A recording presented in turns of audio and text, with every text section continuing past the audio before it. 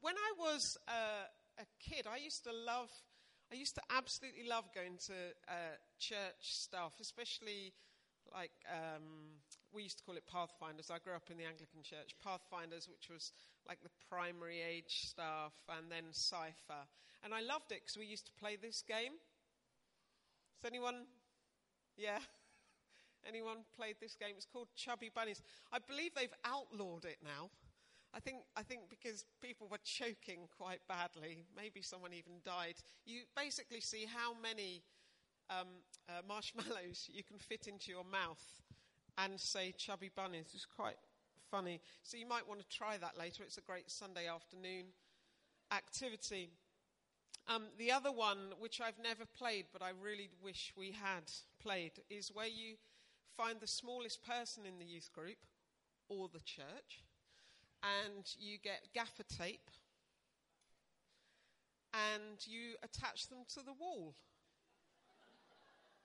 And the winning team is the one that the person stays up on the wall the longest. So this is what being young, growing up in the church seemed to be. It seemed to be a whole heap of fun. It was good. It was about life. And I remember the people that used to kind of do our children's work, and it wasn't really called that. They were just a nice couple in our church.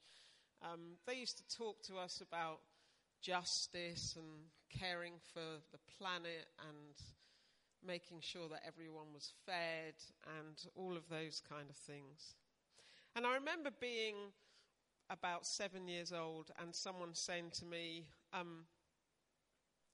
maybe you'd quite like Jesus to be your best friend. And I was like, yeah, that sounds great. Jesus wants to... I can always do with another best friend. That's fantastic. And I got a ruler and some stickers for Jesus becoming my best friend. So that was cool as well. And then I noticed something. As I was getting a little bit older, I started to notice that there were these plays and dramas and mimes even, where it seemed to depict this Jesus that I'd learnt about, who was about life and fun and justice and peace and the planet and the environment. And suddenly I kept seeing all these things which were about Jesus being put to death on a cross and being made to feel quite often that I was the one that had put him there. I don't know if anyone else grew up in the church and had those kind of experiences. And I remember thinking, I think the only thing I've ever really done wrong was when I nicked that 10 pence out of my mum's purse. And I couldn't make sense of these two things, these two stories that I was experiencing. And I started to wonder if it was all about this Jesus being killed, murdered on a cross, and I, as a kid of about 9 years old, was in some way responsible for that, then what kind of God was this? God and Jesus, and it all seemed to be like a big fat courtroom where there was bad, and I couldn't make sense of it. And I'm not super bright. I'm not super bright as a person. I have to work hard. But as a kid, and even now, as I look back on those things, it did occur to me that people seem to be ignoring everything that had come before Jesus dying. Like his life. Everything else that we read about in this book called the Bible. Which got me thinking, even way back then, what if what happened on the cross was absolutely and completely connected to everything that had gone before? Because otherwise, it was just about 3 days.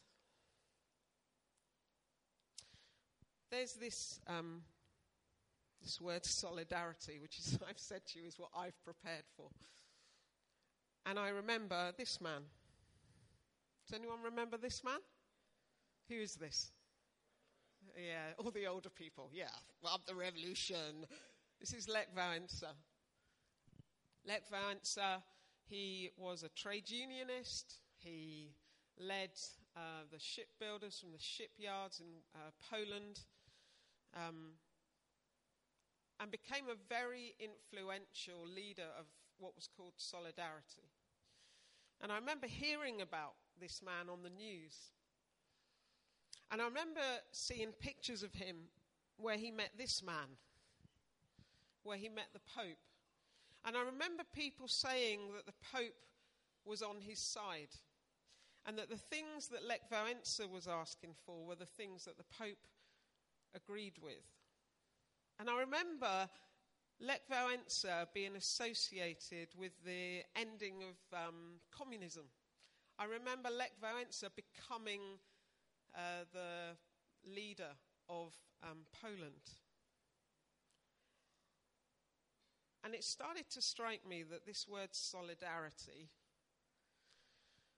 had something to do with being with people, about being present with people, about saying that I put your needs above my needs.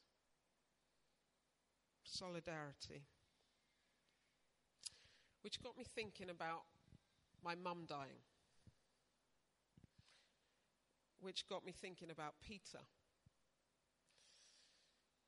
my mum's vicar.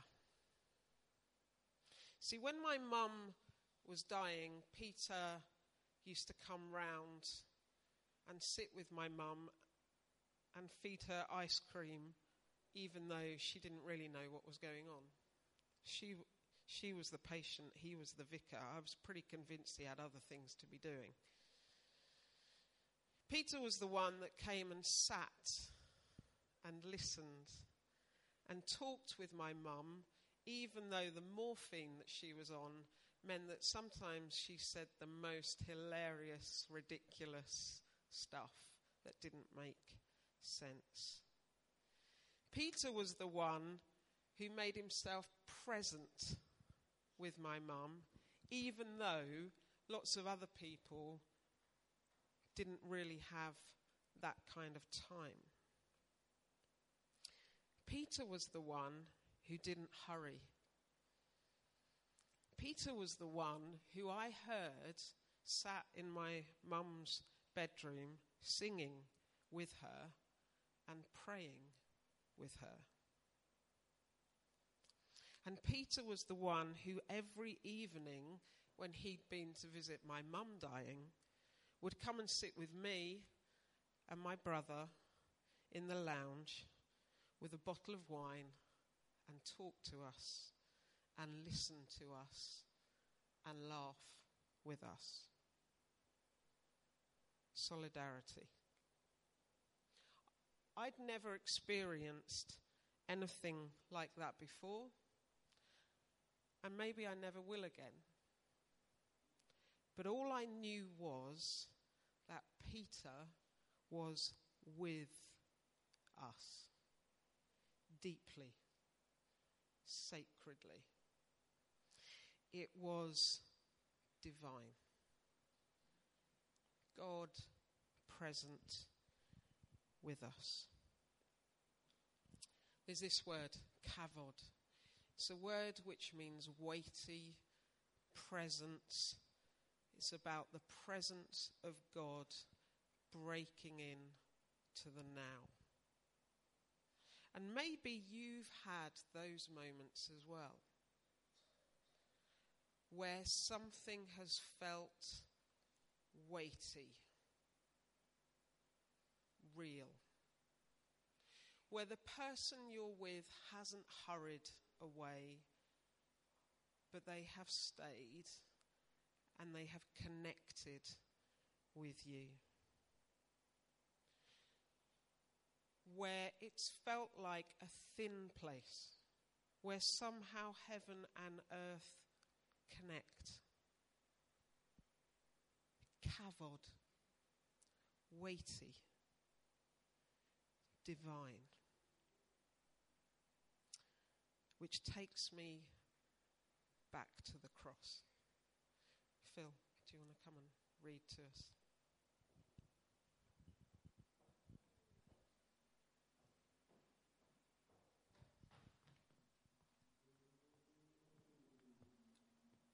I'm just going to read to us some of Paul's letter to the church in Philippi, starting at chapter 2 from the NIV, verses 1 through to 13. Therefore, if you have any encouragement from being united with Christ, if any comfort from his love, if any common sharing in his spirit, if any tenderness and compassion, then make my joy complete by becoming like-minded, having the same love, being in one spirit and of one mind. Do nothing out of selfish ambition or vain conceit. Rather, in humility value others above yourselves, not looking to your own interests, but each of you to interests of others. In your relationship with one another, have the same mindset as Christ Jesus, who, being in the very nature God, did not consider equality with God something to be used to his own advantage.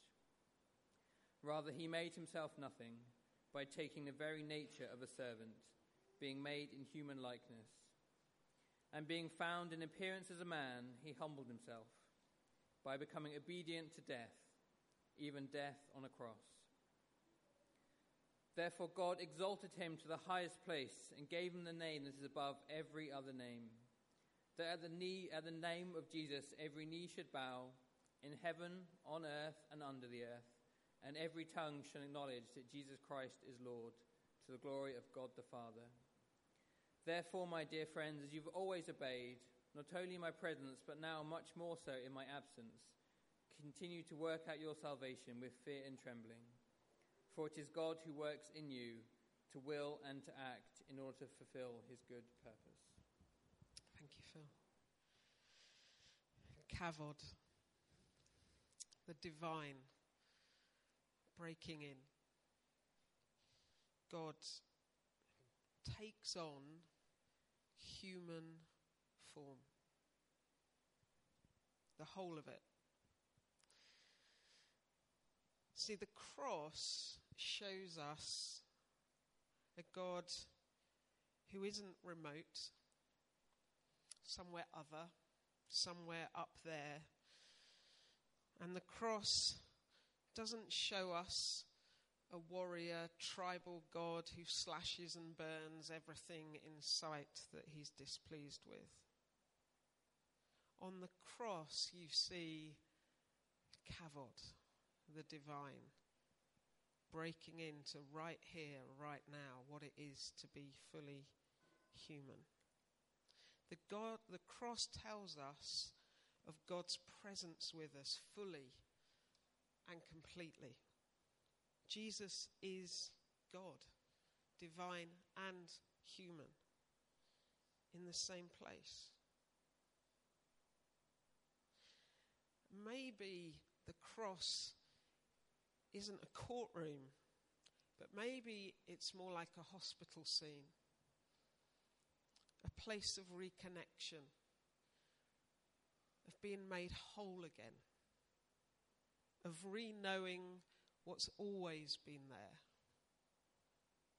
The divine, God's presence with us, always. And maybe the cross teaches us about what solidarity really looks like.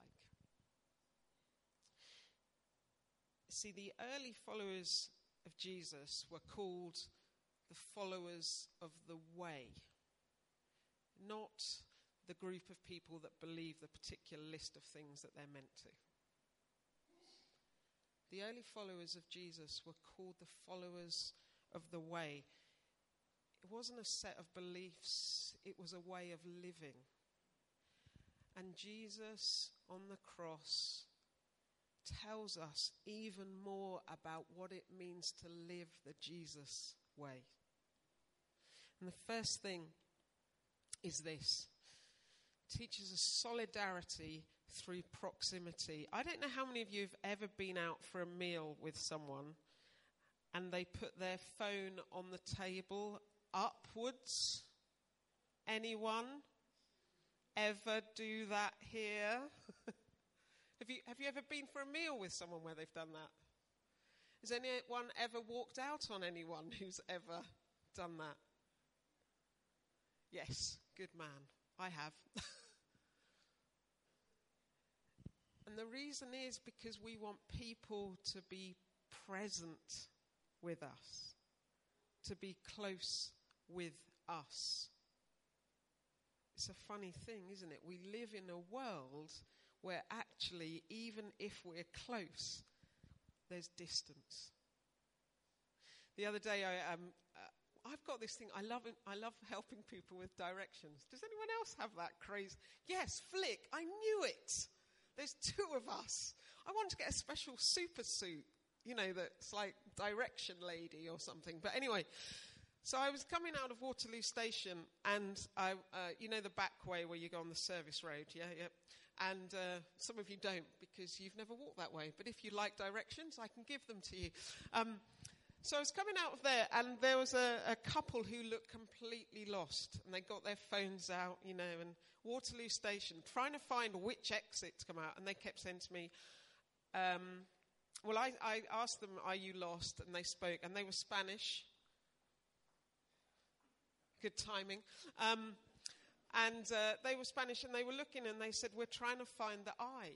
And I was like, oh, it's just over there. And then I had this thought, I could give them directions. I know they'll get lost, completely lost, because this is madness. This railway station, there's like a million places to leave.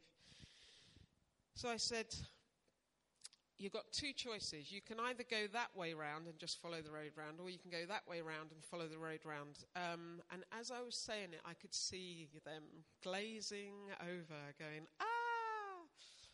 So I said, okay, I'll walk you there. I'll walk you there. It's not to make me sound like I need my brownie badge or anything. Do you see, there's something about being with people. I could have just, I'm in a hurry, I've got other things to do. I was coming to a meeting. But actually, I'll go with you. I could tell you, but actually, I'll go with you. There's something about proximity. And we talked, and I found out where they were from. We talked about what they were going to do here. Suddenly, it had more meaning. Do you see? Solidarity always has proximity. On the cross, as we look at the cross, we see a God who is fully present, not remote. God not giving us directions, but with us. God doesn't leave us alone. God is all in all, in all, in all of everything.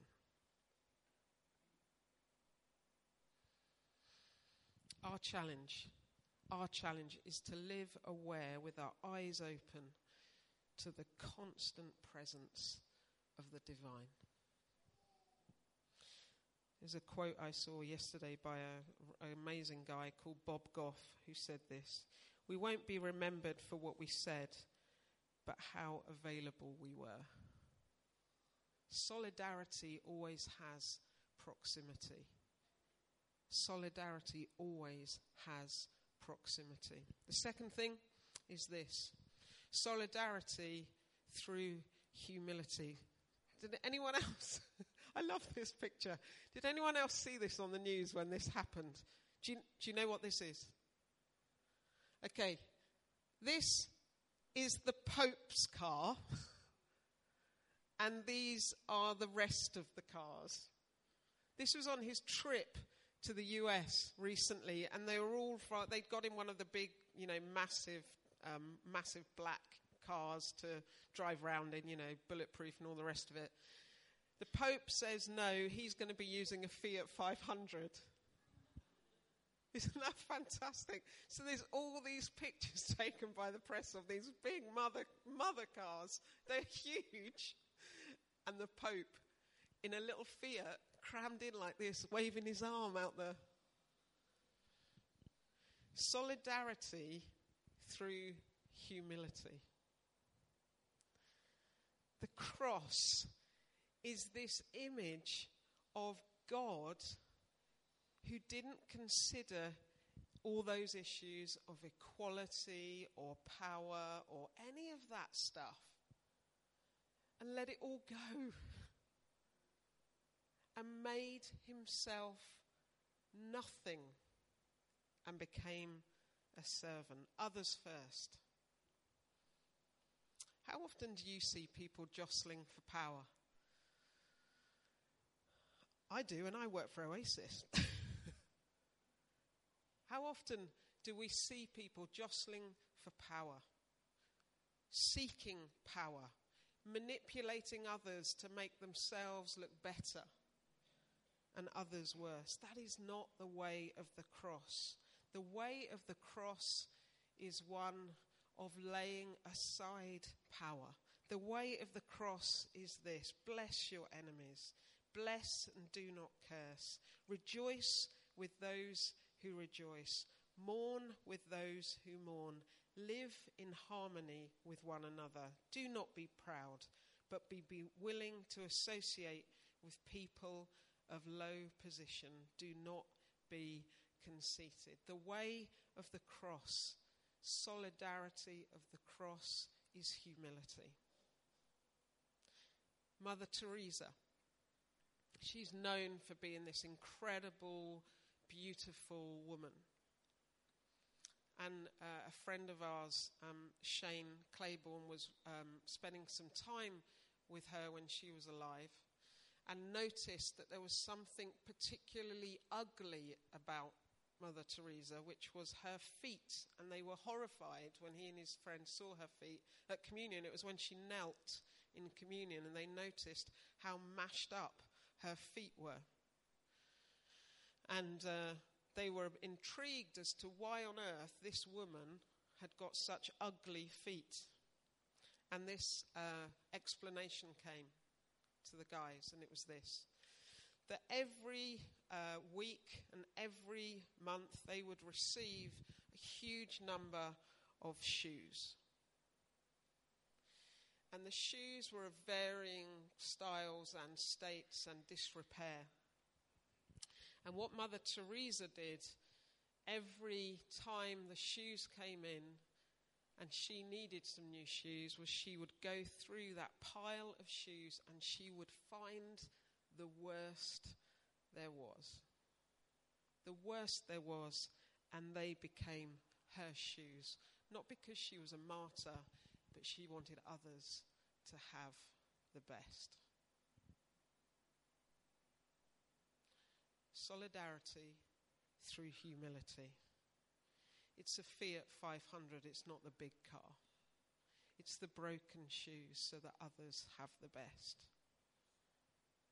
And we have to be really mindful that sometimes we can have this little internal voice inside of us which says, I'm better than that. I deserve the best.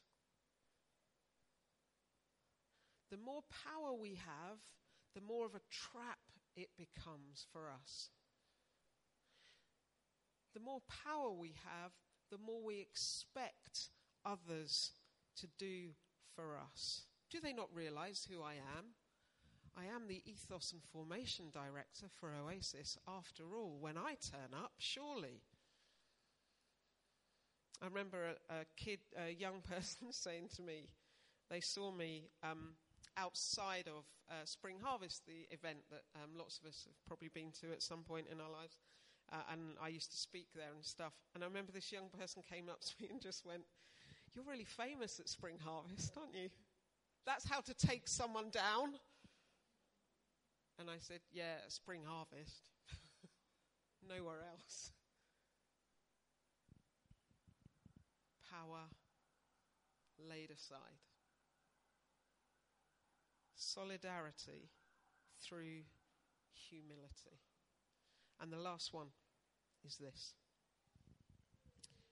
solidarity through residing on the margins. It was St. Francis who said that our job was to be on the edge of the inside, not in the middle, not in the center. And on the cross, and in the cross, and in the life of Jesus, we see Jesus killed on the margins. Jesus was killed outside of the city, not in the middle of the city. Jesus was beaten and made to look unacceptable. Culturally, that made him untouchable. He became outcast in his death. Even in his dying, Jesus is on the margins. And in his life, we know that he spent time with who? The lepers, the prostitutes, the tax collectors, the adulterers, the Romans, the women. Everybody who was on the margins. And then on the cross, the ultimate dividing wall is destroyed. The margins have gone. And Jesus' death is not like a silence. It's the biggest ever and most magnificent statement that there is no them and us. There's only we. We're all one in Christ Jesus. And our job always, always, always, every day, is to cross any dividing lines that exist. So the other day, Friday, just up here, I'm talking to, there's a new co-op up the road. Has everyone discovered it? Yeah? It's great. I went in there on Friday and a lovely girl, young woman served me. I bought a banana and she asked me how I was, and I said, I'm great. How are you? And she said, I'm okay at the moment. I said, I wasn't expecting that. I said, oh, you're okay at the moment. I said, what are you worried about? You sound like you're worried about something. And she said, I'm worried about later. What do you mean you're worried about later? And she said, I'm worried about going home. And I looked at her and I was like, why are you worried about going home? And then the penny dropped. Because she was a Muslim girl. And she was about 18. And I looked at her and I said, oh, you're worried about travelling home, aren't you? And she said, yeah. So I asked her and I said, have you had stuff? And she said, oh yeah, I've had stuff. So I got out my phone, and as I pulled out my phone, I looked at her and I said, I'm really sorry. I'm sorry. I said, I'm a follower of Jesus, and I'm sorry that that's what you're experiencing, but I want you to know that I don't think that stuff. And I pulled out my phone and I showed her a picture of a friend of Dave's and mine and a few others here. It's a friend of ours called Angie. And Angie is an Oasis hub leader. She's a chaplain for us in Birmingham. And a few days ago, Angie decided to do a thing for solidarity. For 10 days she decided to do it. She decided that she would wear a hijab for 10 days. So Angie, for the last 3-4 days, has been wearing a head covering. She's had death threats. She's had abuse. People have accused her of not being a follower of Jesus anymore. And I showed this girl in the co-op. And she looked at it. And she just went, that looks like solidarity.